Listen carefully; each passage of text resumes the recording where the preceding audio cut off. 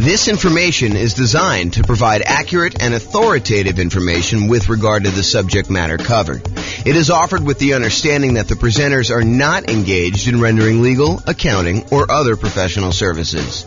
If legal advice or other expert advice is required, the services of a competent professional should be sought. Welcome to the Newport News Real Estate Investing and Real Estate Financial Planning Podcast. Learn all about investing in real estate in Newport News, Virginia, with a combination of real estate financial planning and modeling, with numbers specific to Newport News, plus syndicated, more generalized recordings of live and pre-recorded real estate investing classes, not all of them specific to Newport News. Be sure to stay tuned after the podcast for a message from our sponsors. All right. Good morning and welcome, everyone. I am your host, James Orr. And we have a very short class today, although I have a typo in the title thing here. Add a little space there. So we got a very short class today. So prior to this class, we've covered a very wide range of all the different financing options for real estate investors. We've done a class on nothing down financing options. We've done a separate class on low down payment financing options. We've done a separate class on all the conventional financing stuff. We've done a separate class on portfolio financing. We've done some classes on creative financing. Today, we are going to cover a very short overview, a 101 introductory kind of like perspective on commercial loans. So all the financing we've covered so far has primarily been for buying properties, single-family homes, condos, townhomes, duplexes, triplexes, and fourplexes. Today, we're going to really focus in on commercial properties, which are the loans you would typically use in order to buy 5 units or more. And that is really not my area of expertise. It's not my specialty. It's not something that we typically cover. So this is really going to be an overview so that if you're like brand new to real estate investing and you're wanting to know like what the different loan options are and how they all work, you know to go to do commercial financing once you get above 5 units. Okay, so if you want to go buy like single family homes or duplexes, triplexes, fourplexes, condos, townhomes, detached single family homes, all that stuff, it's all the stuff we previously covered. And I'm going to do a really quick review of all the different financing options that are available. And then we've got like one slide on the commercial properties and we'll talk about how they differ. And then you can go seek out a lender who's going to do the commercial properties. One of the reasons why I'm not going to go into ridiculous detail about commercial properties and commercial financing specifically is it varies a lot. And so you can go to one local bank who does commercial loans, and they're going to tell you very different kind of criteria for getting a loan than another one. And so you really do need to call up and find out what's going on there. So let's jump right into the other financing options to give you an overview of where we are, and then we'll go cover the commercial stuff. And I expect this class to be very short. Okay, so when we talked before about the loans that people typically get, I forget what the exact numbers are. We covered this yesterday in the class on portfolio financing, but I believe it was over 60% of all the financing options used is going to be conventional financing. Then we have FHA as a very distant second. Then we have VA loans, USDA loans, portfolio loans, all those other ones that make up the rest. And that was even a relatively small percentage. I think VA was like, 10% or so. So and then the other ones are even smaller than that. So all of these different options that we've got kind of laid out here are all relatively small compared to the conventional FHA, VA kind of group of different loan things. And then that's really what we've covered in those previous classes. So just a quick overview of some of the financing stuff. Go see the other class if you want detail. But conventional financing is typically used single family homes if you want to use the low down options. And that's usually for like people that are doing house hacking or doing the nomad strategy. And that's usually 3% down for your first one, if you want to do like the home ready or home possible loan, and then 5% down if you're going to do more than one. So if you're going to do the nomad strategy where you're buying a property, moving in there as an owner occupant, living there for a year, or until you save up your next down payment, it's a minimum of a year, and then converting the previous one to a rental, buying your next one again with 5% down. It's a way that you could buy, 4 properties instead of one if you had 20% down. So instead of putting 20% down and buying one investment property, if you're willing to move into the property and live there for a year, you can now buy 4. And 4 will get you a long ways toward becoming financially independent if you're thinking about like your asset base and your size of that. Okay, so single family home options for that, 3% down on the low end, usually 5% down that we're seeing that. If you want to do non-owner occupant, if you want to do traditional investment properties when you're buying these properties and not moving into them, they start with 15% down with private mortgage insurance. You're going to pay a premium for that, and you're going to pay that private mortgage insurance, which is insurance you're paying to protect the lender in case you default. In theory, they want you to put 20% down. You say, hey, look, I don't really want to put 20% down. They say, okay, I'm willing to still make you the loan. However, I want you to pay this third-party company to protect me in case you default on the loan and I need to foreclose and I can't get all of my money back. And you say, okay, I'm willing to pay this third-party private mortgage insurance company a premium that's insurance to protect you in case I default. That's what PMI is. It's usually required if you put less than 20% down. And if you put 20% down, you do not have PMI. So you want to get a conventional loan for a non-owner occupant investment property. You can get those with 20% down without any PMI, or you can put 15% down. You're going to pay a small premium on the interest rate, and you're going to pay PMI on those things. You could typically use that up to 10 finance properties per Social Security number / tax return. And this is when you're buying non-owner occupant properties. If you're buying owner occupant properties, there is no limit to how many conventional financing loans you can get. So it's one of the sort of carve outs that if you want to get these great 30-year fixed rate financing loans on properties that become ultimately investment properties, then doing a strategy like house hacking or Nomad, where you're buying a property as an owner occupant, moving in, and then at some point in the future, either immediately getting roommates or at some point in the future, converting that to a rental after you've lived there for a year and you fulfill the obligations that the lender requires, because you'll sign a piece of paper at closing that says, for an owner-occupant loan, you're going to move into the property and live there for a year. So if you fulfill those obligations, then you can convert it to a rental. So if you're doing that strategy, you can do more than 10 conventional loans because you're moving in as an owner-occupant. If you're doing these and you're buying investment properties and you're not moving in, you will be limited to 10 as of right now, and this can change over time, but 10 conventional loan spots that you could use up to do that. And it's not just 10 conventional loan spots. It's 10 loan spots on your Social Security number. So FHA loans would count, VA loans would count, USDA loans would count, even portfolio loans would count when you're doing those types of strategies, when you're trying to get your loan spots used up. So realize that there is a limitation there when you're doing it, which is why we covered portfolio financing in the previous class. Portfolio financing is typically the financing you move to once you've used up all your loan spots. There's a couple other exceptions. Go watch the portfolio financing class for more information on that. However, that's typically what you move to when you get to your 10 loan spots. Okay, so that's all the conventional stuff. FHA, it's as low as 3.5% down. Again, this is primarily for house hackers and nomads who are going to be moving into the property.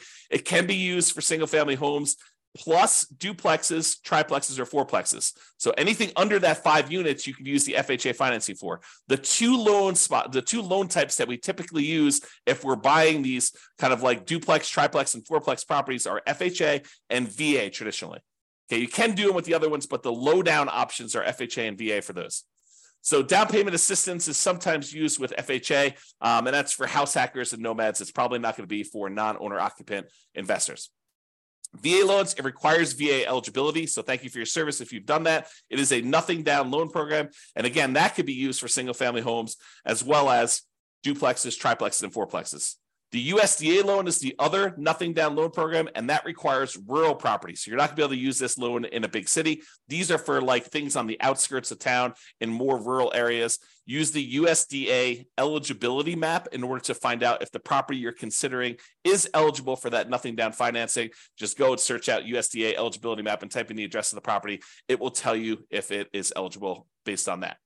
Again, these are nothing down, and they can be used for those single-family homes, not duplexes, triplexes, or fourplexes. And then portfolio loans, these are typically local banks that are not going to be selling their loans to the secondary market, rather. They're going to be keeping the loans on their books in their own portfolio. It is usually the next stop when you exceed your loan limits with conventional financing. There are other couple exceptions, like if you're going to go do a loan with your self-directed IRA or self-directed 401k being used as a financing, or if you're going to go buy an LLC at the start, you're going to do a partnership and you're bringing a partner, one or more partners in, you want to buy in the LLC to begin with, you can use portfolio financing to do those as well. Then you've got the whole creative financing family, owner financing, wrap financing, subject to. loan assumption, the lease option, lease purchase, rent to own, lease to own kind of family of things. All the agreement for deed, contract for deed, bond for deed, installment land contract, like all of those different options as well. That's all the creative financing stuff. And in those cases, you'll probably very likely be able to negotiate a low down payment option, if not a nothing down payment option, although there are some deals that would require some money down when you're doing those. Private money, going to grandma, asking her if she'd be willing to do a loan. The negotiation is wide open on those because it's usually based on your relationship with somebody. And the quality of deal can help, but it's primarily your relationship with grandma that determines whether or not that is going to be a good loan for you. And then finally, hard money loans. Those are people that are in the business of loaning money on real estate, very likely be able to negotiate a low down payment, or in some cases, a nothing down loan option. In those, it's usually based on the quality of the deal. You know, a lot of times you'll hear 70% of the after repaired value is the maximum that they'll loan based on those.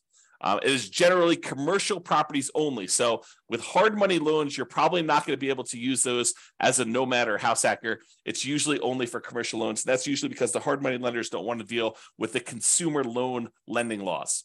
Okay, so that is an overview of all the different things. And you'll notice that these are mostly dealing with single family homes, condos, townhomes, duplexes, triplexes, fourplexes in some cases, but it usually doesn't deal with 5 units or more. Although you could argue that the private money and hard money and creative financing ones, those could also be used with some of these commercial properties. However, commercial properties are typically 5+ units, and some banks may do some kind of more unusual things like do commercial loans across multiple single family homes, condos, townhomes, duplex, triplex, fourplexes. Well, they'll do like a blanket loan over those. Some of the other interesting things about commercial loans is they typically don't count as part of your 10 finance properties for conventional. So it usually is not one of your loan spots if you're thinking about it that way.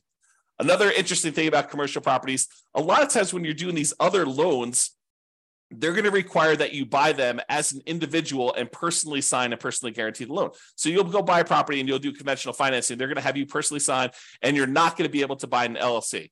Not going to get into this discussion here, but sometimes people will buy the property, and then as soon as they own the property, they will go meet with an attorney, get proper legal advice on how to do this, and then they will deed their property into the name of an LLC.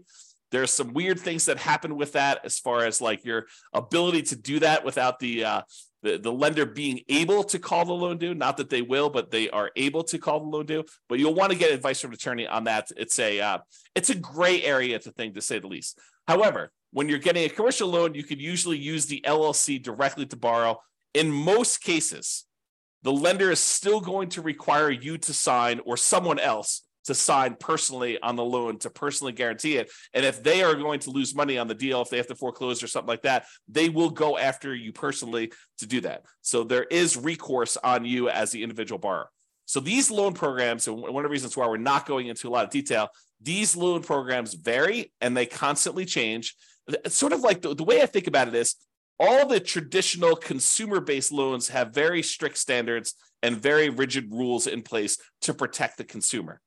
However, commercial financing is sort of the wild, wild west. All the rules and everything can vary. They're kind of like setting up what they can do there. And so realize that if you're going to go do commercial financing, just go in eyes wide open and realize that the programs are not standardized and that you'll likely have that. I would also point out that most of these loan programs, there's some exceptions in here, but most of these loan programs, one of the advantages of getting these is that they are 30-year fixed rate financing. However, when you go to commercial loans, a lot of times there are exceptions where you can get fixed rate financing. It's kind of difficult to do, and they're harder to get and more cumbersome to apply for. But most of the commercial loans you're going to run into are going to have some type of adjustable rate mortgage and usually have some type of balloon payment where they may have a 20-year amortization where you're paying off, you're making payments on the loan as if you were going to pay off the entire thing in 20 years. However, you usually have like a 5-year balloon or 7-year balloon or a 10-year balloon or 5 years with the right to renew one more time with an adjustment to the interest rate for another 5 years. So all these kind of like things vary. So even though that has a kind of payment period over 20 years, realize that you may have to pay off the entire loan or refinance it within 5 years or 7 years or 10 years. Again, these programs vary and they're all over the place. The relationship with the bank, especially how much you have on deposit, can help out a lot as to whether or not you can get these, especially with local banks. The underwriting depends on the guarantor, the person who is signing and guaranteeing the loan, and the property itself. And then there are other requirements such as providing financials to the bank each year. If you go get a conventional loan or an FHA loan or a VA loan and you qualify for that loan, once you qualify, that's it. The bank does not come back 3 years later to check to see if you've actually still qualified to have that loan. Once you qualify, you're in and you're golden. That is not the case with commercial properties. With commercial properties, they will want you to provide financials to the bank every X period of time. I've seen mostly years. So every year they want you to come up with updated financials, and they want to make sure that you still qualify and can still get that loan. And if not, they may actually start foreclosure process. Okay. There is a relatively famous, I'm not going to mention it by name, author of real estate investing books, an investor who tells the story of the bank calling their loan due during the downturn. They just said, hey, your financials look weak because all these property values are kind of compressing. And, we feel a little bit nervous about stuff. So we actually are going to go call the loan due. You have X number of days in order to pay this complete thing off. And that happened during the downturn. If you're not prepared for that, that could be a problem. So realize commercial properties are very, very different. All right. So that's it. That's the 101 version of commercial financing. So if you're looking to buy single family homes, condos, townhomes, duplex, triplex, fourplexes, you can use the traditional financing we've covered in previous classes. However, if you're looking to buy these commercial properties, 5 units or more, or any type of industrial properties, then you're going to probably want to look at commercial financing. You're going to want to seek out a commercial financing lender. Go talk to either local banks or find a commercial loan broker who can help you shop out and price out different options there. There's more variety in underwriting criteria for commercial properties from lender to lender. It's not standardized. So realize that there is a lot more room for negotiation if you're strong and you're kind of coming and buying. And there's a lot of flexibility and variability in what you can get and what is available for you. And a lot of it depends on the property and a lot of it depends on the guarantor. That's all I've got. Any final questions on commercial financing before I end this very short session? We're going to go once. We're going to go twice. Anything? All right. Well, that's all I got then for you. Thanks, everybody, for coming on. Oh, wait. Oh, so, okay. No questions. Thanks, Dan. I appreciate it. You're very welcome. Good to see you. I haven't seen you in a while. All right, guys. That's all I got for you. Thank you very much. I will talk to you tomorrow. Bye-bye for now. With home prices up, mortgage interest rates up, and rents up, but not quite enough to counteract the higher prices and interest rates. Cash flow on rental properties in Newport News is harder than ever.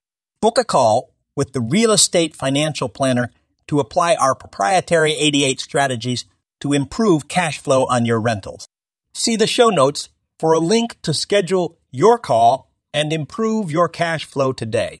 If you're a real estate agent, lender, or professional in Newport News that wants to help our real estate investor listeners, consider reaching out to learn about collaboration opportunities with this podcast. We'd love to add more value to our listeners by having you assist our investors buy, sell, and finance their real estate investments. See the show notes to schedule a call to discuss collaboration opportunities.